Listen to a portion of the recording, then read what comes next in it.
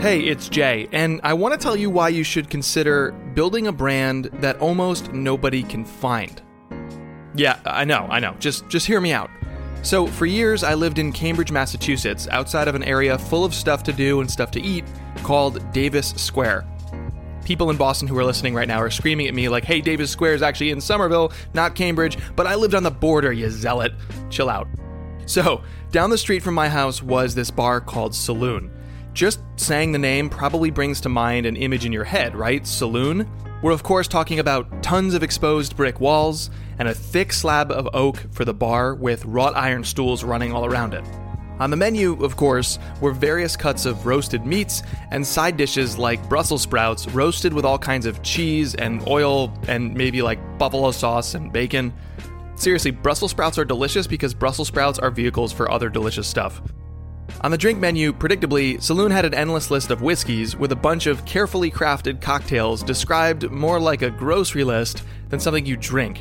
So there's like egg in this one drink, and nutmeg in another, and chartreuse in one, whatever the heck that is. And wait a second, something called a shrub in this one? Okay, we veered away from the grocery store and arrived at Home Depot. But I loved Saloon. Shrubs and all. Loved it. But not the first time. The first time I was invited there by a friend, I hated it. Not because of anything I experienced, but because of what I didn't. I didn't experience the place. I couldn't find it. At least not at first. My Google Maps told me it was right here, I swear, and yet it was nowhere to be found. I walked back and forth looking at my map like a human windshield wiper, getting ever closer to the same spot where I started in the middle. And someone finally went, Saloon? And I was like, yeah! And they were like, oh, it's that door. And there, sitting below a glowing white orb of a streetlight, was the entrance. No sign, no nothing. I looked up at the light again and squinted. In tiny script font, there it was. Saloon. From the day I stepped foot in that place until the day I moved to New York 9 years later, if I was meeting someone for a whiskey, a steak, and a side of super fatty vegetables, we were meeting at Saloon. Today on the show, building a speakeasy brand. We may not run a bar here in the B2B marketing world, but some of us would benefit by building our very own speakeasy. I'll explain. This is Exceptions, a show about why the world's best B2B companies are currently betting so heavily on brand. After years of that stuff being derided and overlooked in B2B, brand has become the differentiating factor in a world of infinite choice, noise, and commodities in B2B. This show is a partnership between me, Jay Acunzo, and Drift. I'm an author and a public speaker, and Drift is a company that believes in improving the experience between two businesses, and specifically how one business buys from another. And so, Drift has built out software like chatbots and other smart tools to help you connect on your website to people who visit right now. Not later, not by forcing them to fill out a form and get back to them in a couple of days, right now, because that's when they want to hear from you. In this episode of the show, I go inside Animalz. That's Animalz with a Z. Animalz is an agency that provides content marketing services for some of the top B2B brands that we've explored in this very podcast. Their sweet spot seems to be SaaS companies, but they do have a broader portfolio of clients. And I talked to Devin Bramhall, one of their executives, about why it was so hard to find, well, them. This was what I suspected, and it was what I found, and I am still shocked, and I want to know more. So the company Animalz operates in SaaS, which is a brand-centric, content-centric, very public type of B2B marketing, and you provide content marketing services. And the company has no Twitter handle, no Instagram, no Facebook page, no Snapchat, no LinkedIn page that posts anything. And the first post on the company blog was January 4th, 2018. And it was something that I've seen probably 1,000 times before, which is content marketing personas, how to reach your target audience. So I guess my question is like, why? Yeah, this is actually one of my favorite stories because I'm a brand girl. Like I always, every company that I'm at, I care a lot about the brand side of things. And coming from Help Scout, which was so good at brand and where I loved, working on their brand and building the brand, it's so funny that I would be somewhere that is almost like brand agnostic.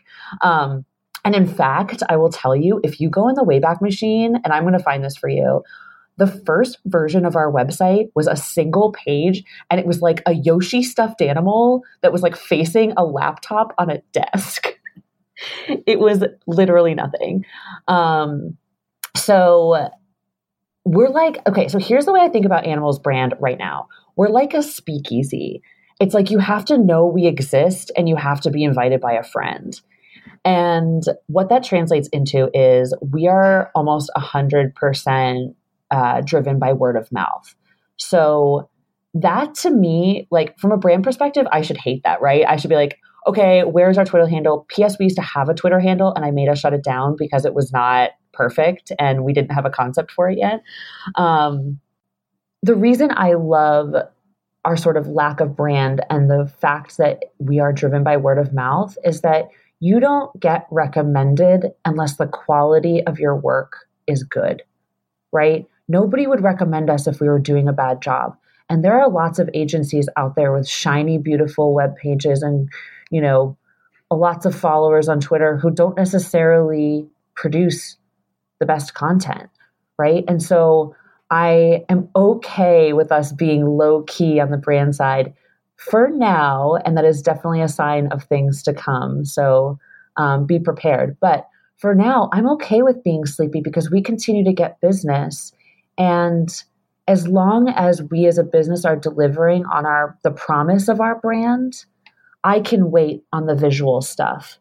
It's worth noting that they have started to publish more of their own thoughts, most notably on their blog and podcast. But while the podcast continues to publish regular episodes, the blog hasn't been updated since October 2018 at the time of this recording in late March 2019.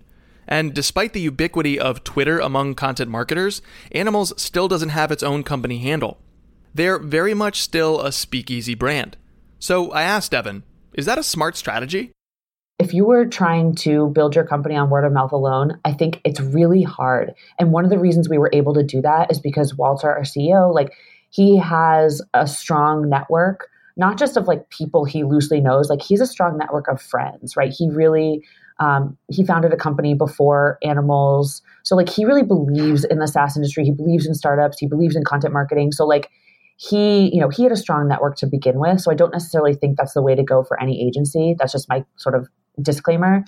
But the reason that we're not staying this way is that I don't think it's healthy for a company to rely on a single stream of new business. I think it's just smart. Like we want to always be looking ahead, right? Like we don't know, is there going to be a recession soon? And like, it's like you just can't rely on the single thing that's successful. Just like you can't have one single customer that represents the majority of your company's revenue, right? You want to diversify as much as possible. So this is just a matter of keeping our company healthy. I guess I understand that, but what I'm curious about is when you make that shift, what are you worried about? Getting too big too fast. I know that sounds like, oh, I think our, shit doesn't stink or whatever. But like, one of the things that's been a big challenge for me personally working at my first agency is like, I'm used to a startup where you have a limited number of people who can take on an exponential number of customers, right? Because you've got a SaaS product, right? But with agency, it's more one-to-one. So it's like if I want to take on a new customer, I have to have a physical human being who can produce physical, like a definite number of articles, for example, or like a certain amount of work for them. So it's harder to scale. And again, because it's content, it's harder to scale at a high quality. And so, I want our brand to be out there. I want people to want to, work with us, but I don't want it to happen, and I do want it to happen fast. I just want to be able to sustain it. So, and that's partially why we sort of waited and didn't really, we didn't immediately try to 10x our lead gen, for example, because we're trying to, at the same time, make sure we have the infrastructure to support it. And like the worst case, Jay, what keeps me up at night is like, oh my God, what if we get, say we get big, say that my dream comes true and we are this huge agency and like suddenly we become that agency who everybody looks at and is like, they all know the name, but they're like, oh yeah, but their stuff really isn't very good. Like the brand is well known, like as a logo, but when people talk about us, they're like, oh yeah, but their stuff actually really isn't good and their people don't know what they're doing, blah, blah, blah. Because like, you know who those agencies are, like, you know what those companies are, and you've talked about them. We've all have, and like quietly when no one's around. It's like, I am terrified of becoming that. To better understand how a speakeasy brand like Animalz makes customers feel and how they develop fierce loyalty as a result, we first need to hear from the voice of an actual customer.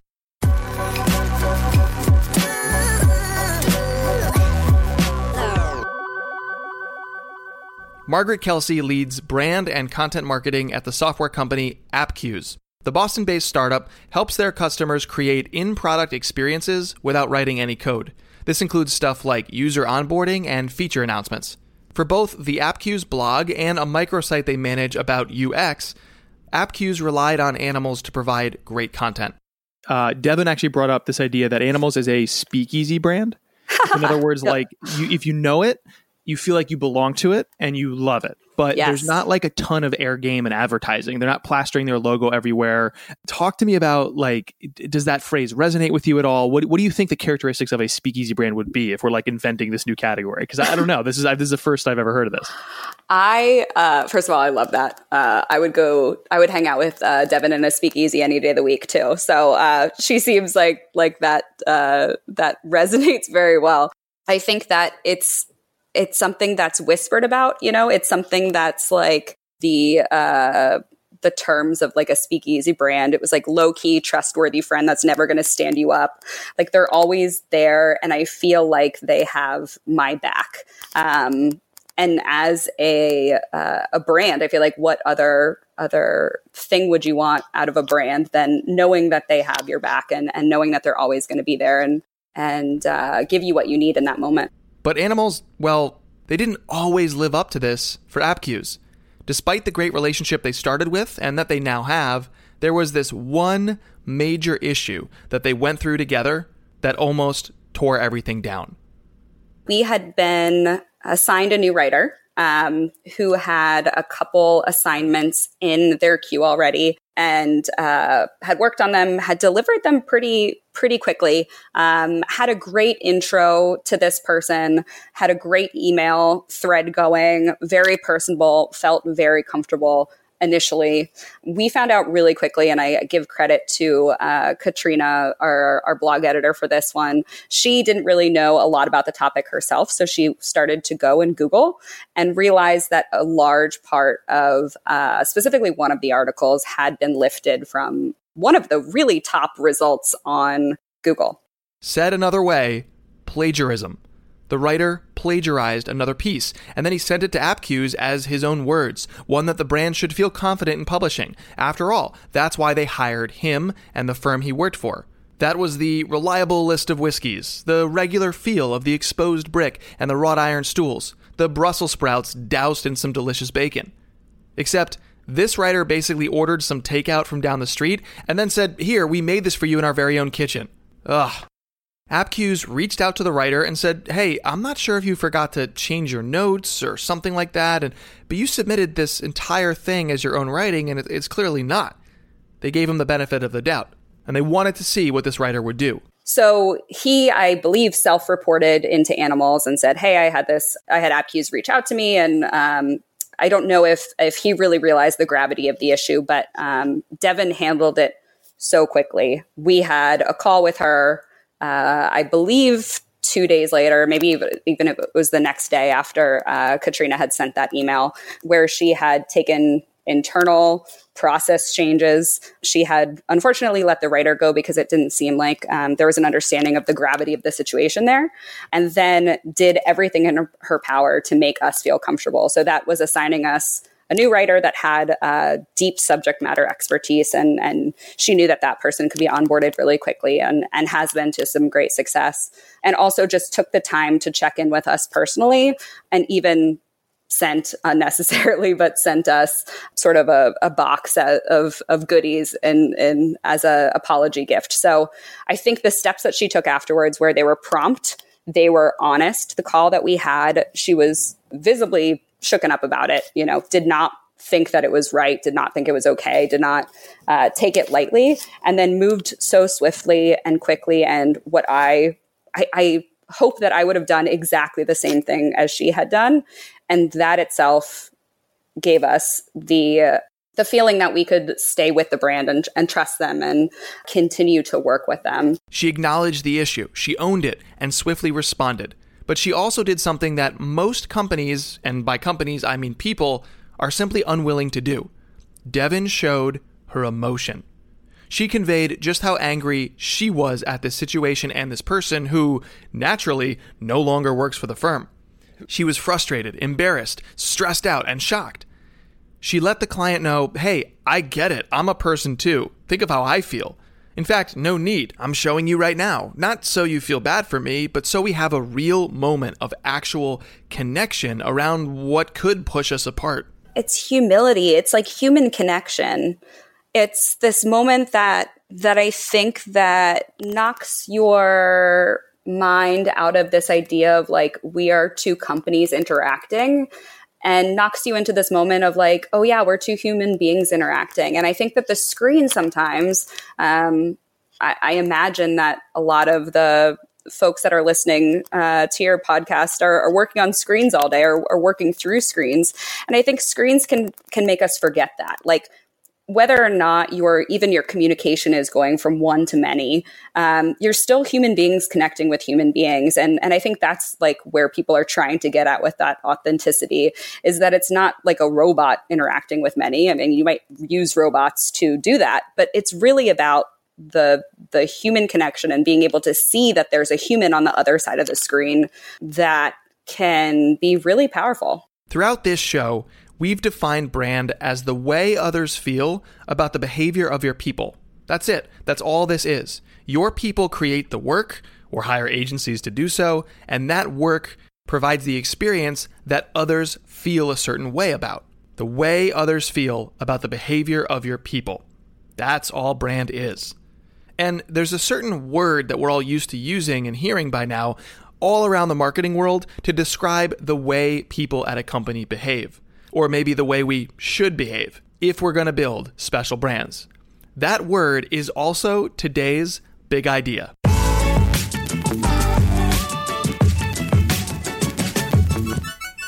So that word and today's big idea, authenticity. Wait, hold on. Before you roll your eyes or even tune out of this entirely because, yet another marketer screaming, be authentic, hear me out. Because I think we constantly say that word, but forget what it actually means. It means true to one's own personality, spirit, or character. But here's the thing. If someone is having a terrible day, week, or year, do you really want them being true to that on behalf of your company? Negative energy and cynicism leaking out into your content? Or what if they're bored with the work and they show up to, deliver a speech that you hired them to give on a stage, and they've given the same speech 20 times before and they feel checked out? Do you want a glum-looking speaker, or do you want them to fake how they feel about it and try to deliver something great? They're being inauthentic to how they truly feel on that day, but that's probably what you want. No? Or how about me right now on this microphone? This isn't actually how I speak to people offline. Not exactly. This is how I speak when narrating a podcast, when performing. The exact way I speak wouldn't be as good on the microphone as a narrator. It's not all that different from what you're hearing right now, but it's different enough that, say, my wife would go, yeah, okay, that's not really Jay. So, what do we mean when we say authentic? Because authenticity doesn't mean good. It just means real. And there are some real moments that we all face that we don't want to have leak out into the public. And there are also some real jerks in the world. So if they are acting as a jerk in public in their marketing, well, they're still being authentic. So no, I think authenticity is overblown. It's not a panacea. It's not the path. It's just one available path towards a destination we all seek. We want connection. Authenticity ostensibly builds connection unless, like the examples I just gave, it's the wrong time to show how you're really feeling. Connection means genuine relationships with one another, and that includes between us and the customer, especially in B2B, where we can't just transact the world. We shouldn't. If we seek connection, well, sometimes we have to reveal how we're really feeling, and in those moments, be authentic. And Devin was willing to do so, even in a moment where she felt vulnerable. It didn't make sense for her to be inauthentic. In fact, she saw the emotion of Margaret and decided, I'm going to reveal how I'm actually feeling too. In that moment, she chose to be authentic, but it's just one available path at her disposal. And both parties involved were glad she took that path. So if you're going to win on word of mouth by being a speakeasy brand, well, you can't be false. You have to be authentic if it creates connection. Otherwise, others won't recommend you. They'll see what you're trying to do. They'll see past the actions. You're trying to transact them. And that is the issue. When you so obviously want to sell somebody that you don't care about connection, and thus you feel inauthentic. So sure, be authentic, but maybe, far better, just focus on customer connection.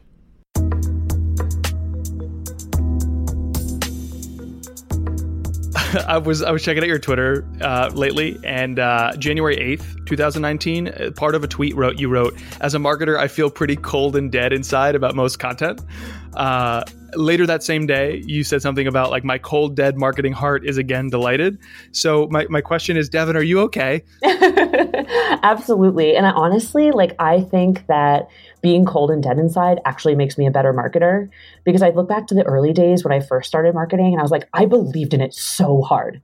I thought content marketing was everything. I thought everything that I did was so cool. Everything everyone else did was so cool. And it's like, that's not how you make discerning decisions, right? That's not how you produce the highest quality. It's good to love it. But I think if you come at something from a standpoint of a skeptic, what you produce is actually going to be 10 times better, because you're going to know to question your own decisions and your own ideas to make sure that you get the best possible product in the end.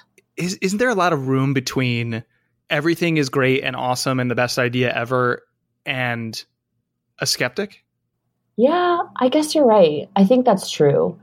But I don't mind being somebody that you have to convince to like something, right? Like, I'd rather be that person where the quality of what you produce has to be so good for me to like it than be that person that's very easily amused. I think there's room for both. And I think when I was earlier on in my career, I definitely was more easily amused. But the fact that it takes that much to amuse me means that I've seen a lot, which means that whatever it is, whether it's strategy or, writing or whatever, it's coming from a place of seeing so much more, I guess. So like the likelihood that my ideas are going to be unique are perhaps higher. I don't actually know if that's true, honestly, but that's the way I feel. What you just described to me is a skeptic with taste. Like, I think a pure skeptic is somebody who says that big idea or small idea or that new approach or, the even small dollop of idealism that somebody brings to the table is not going to work. And you're focused on mitigating the risk rather than maximizing the upside. But what you're talking about is actually, to maximize the upside, you have to go through the gauntlet of skepticism. So you're like, I have taste to make sure that whatever pops out the other end that we do is actually good, is actually worthy of excitement. No? I 100% agree with that. Definitely. So how does that change like how you interact with your team, I guess? Well, when I interact, you know what it is? I feel like when I'm interacting with my team, I'm always trying to show them what's possible. I know that sounds really broad, but I think when you're early on in your career, and I hate always bringing it down to like stage of your career, but I just keep thinking back to when I started and I had sort of a limited data set of what was possible. And so when, say, a customer comes to us with a marketing problem or, we're having trouble helping a customer win, right? Like the content that we're producing, is falling flat or something, we have to rethink what we're doing. And when I'm like talking to, new, fresh content marketers that are working here, it's like, I'm trying to help them see, like, push the boundaries back of what is possible to consider, right? It's not just like, we don't have to write, if we want to write a post to rank for a keyword, it doesn't, even though we have to follow certain structures, the post doesn't have to be boring. And here's how we can make it different and interesting to the reader. So it's serving a business value as well as making delighting the reader. Jimmy Daly leads marketing and sales for Animalz. Yeah, so the Speakeasy brand started kind of by accident. as often happens with service businesses, the cobbler's children have no shoes, right? So like we're doing content marketing and strategy for customers, and there's just like no time for us to do it for ourselves. That was how it started. But then we noticed something that happened, which was that people would refer us. They would kind of add their friends or colleagues to our little club. And it was so exciting for them to be in the know that it seemed that it was better than making a huge effort to kind of brand ourselves explicitly. I asked Jimmy what you might have been thinking for a while here. Don't we want more reach and more audience and more awareness? I mean, doesn't that make our jobs easier? The content marketer in me wants the broadest possible exposure. The salesperson inside of me knows that our secret society helps us close deals. So it's kind of being pulled in both directions a little bit. I do think, though, that part of the way we operate our own content marketing has been also kind of under the radar, right? Like I don't spend a ton of time promoting our stuff or link building or any of the things that a good content marketer should do because I don't have time. And so I really would like to get that stuff out to more people. Whether they become customers or not is immaterial. Like I feel like we've learned so much from working with all these great companies. I just want to be able to share that stuff. So really excited on that end. And then, as we build out our new site, like we're going to be a little protective over how much we offer up about exactly who we are and exactly what we do and exactly who we work with, so that we can maintain a little bit of that speakeasy feel too. Our process around customer management, for example. So we, for example, were not doing monthly customer reports. So we were producing all this content. We actually do a lot of strategy for our customers too, but we weren't reporting back to them on how the strategy that we set up and the content that we produced and published for them was performing. And that was like, it seemed so obvious, but like it took us a little while to realize that that was important. So like customers would kind of have this like, we'd be talking to some people and they'd be questioning the value of what we deliver, which is normal. They're paying us, right? Like they should question that. And we realized like, we're not doing our due diligence to show them what we're doing for them. So we said, okay, we're going to implement monthly reports. Then the next question was, what are these monthly reports supposed to look like? What do we put in them, right? So then it was like, okay, here's a template for our monthly reports. Then we started sending those monthly reports and getting feedback and seeing like, okay, what do customers care about, what they not care about, et cetera. And that's like a very small example, right? The other one is like customer management, period. So like we didn't have a way to manage all the like onboarding tasks for a customer.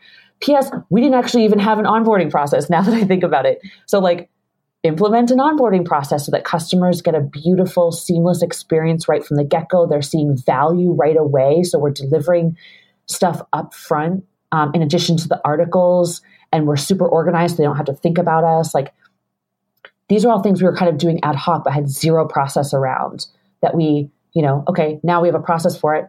How do we make sure that process is documented and repeated? Okay, now we need Asana. How do we set up Asana?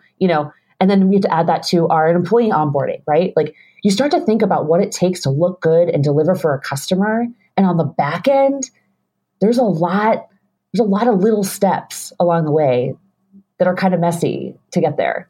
As a lot of marketing blogs grow up, they get bigger and they get worse. So I would like to get bigger and hopefully better too. So how do you make sure that your marketing is actually aligned with a speakeasy level service? I think it's a little bit of trial and error. Like, and this, and I know this, like sometimes you just have to put something out there and see how it works before you can really figure out what the final end product should be. And so I think when it comes to our brand and our company marketing product, it's going to be honestly a little messier than say what we're delivering to our customers, because we're probably going to be trying things that are more complicated, more risky, because we've made that decision to take risk with our own brand to try it. Whereas with customers, we're going to be trying to deliver things that we are more of a guarantee, right? We want to deliver them things that we know will work so we can show them results faster and let them decide to take risks, or, maybe occasionally approach them and say, this is a risk. Do you want to try it with us? We're small. We don't need a ton of volume to be successful right now. The thing that would unlock a lot of new opportunities for us is the opportunity to be really choosy about who we work with. And so if we were able to double or triple the number of qualified leads we get in a month, it would force us to think really carefully about who we're working with and never feel like we have to say yes because we need the business. I think it only takes a couple of customers, right? If you win a couple of good, well-known brands that are known for their high quality content in the beginning, that's all it takes. And I think that's why we were so successful early on. We all obsess over all these things, tons of stuff, everything under the sun as marketers today. But very few of us spend actual proactive, strategic time thinking about word of mouth. What creates it? What's being said? What benefits it holds for our business? A speakeasy survives solely on word of mouth. And I'm not saying that's what we all have to do, but taking a page from them can be profoundly useful for our companies, both the literal type of speakeasy and the metaphorical ones too. Care about word of mouth, care about quality, and care about the customer. And you can wrap all of that stuff together by caring about one overarching idea: brand. In this world of yet another commodity company or product, ask yourself, what makes your brand an exception?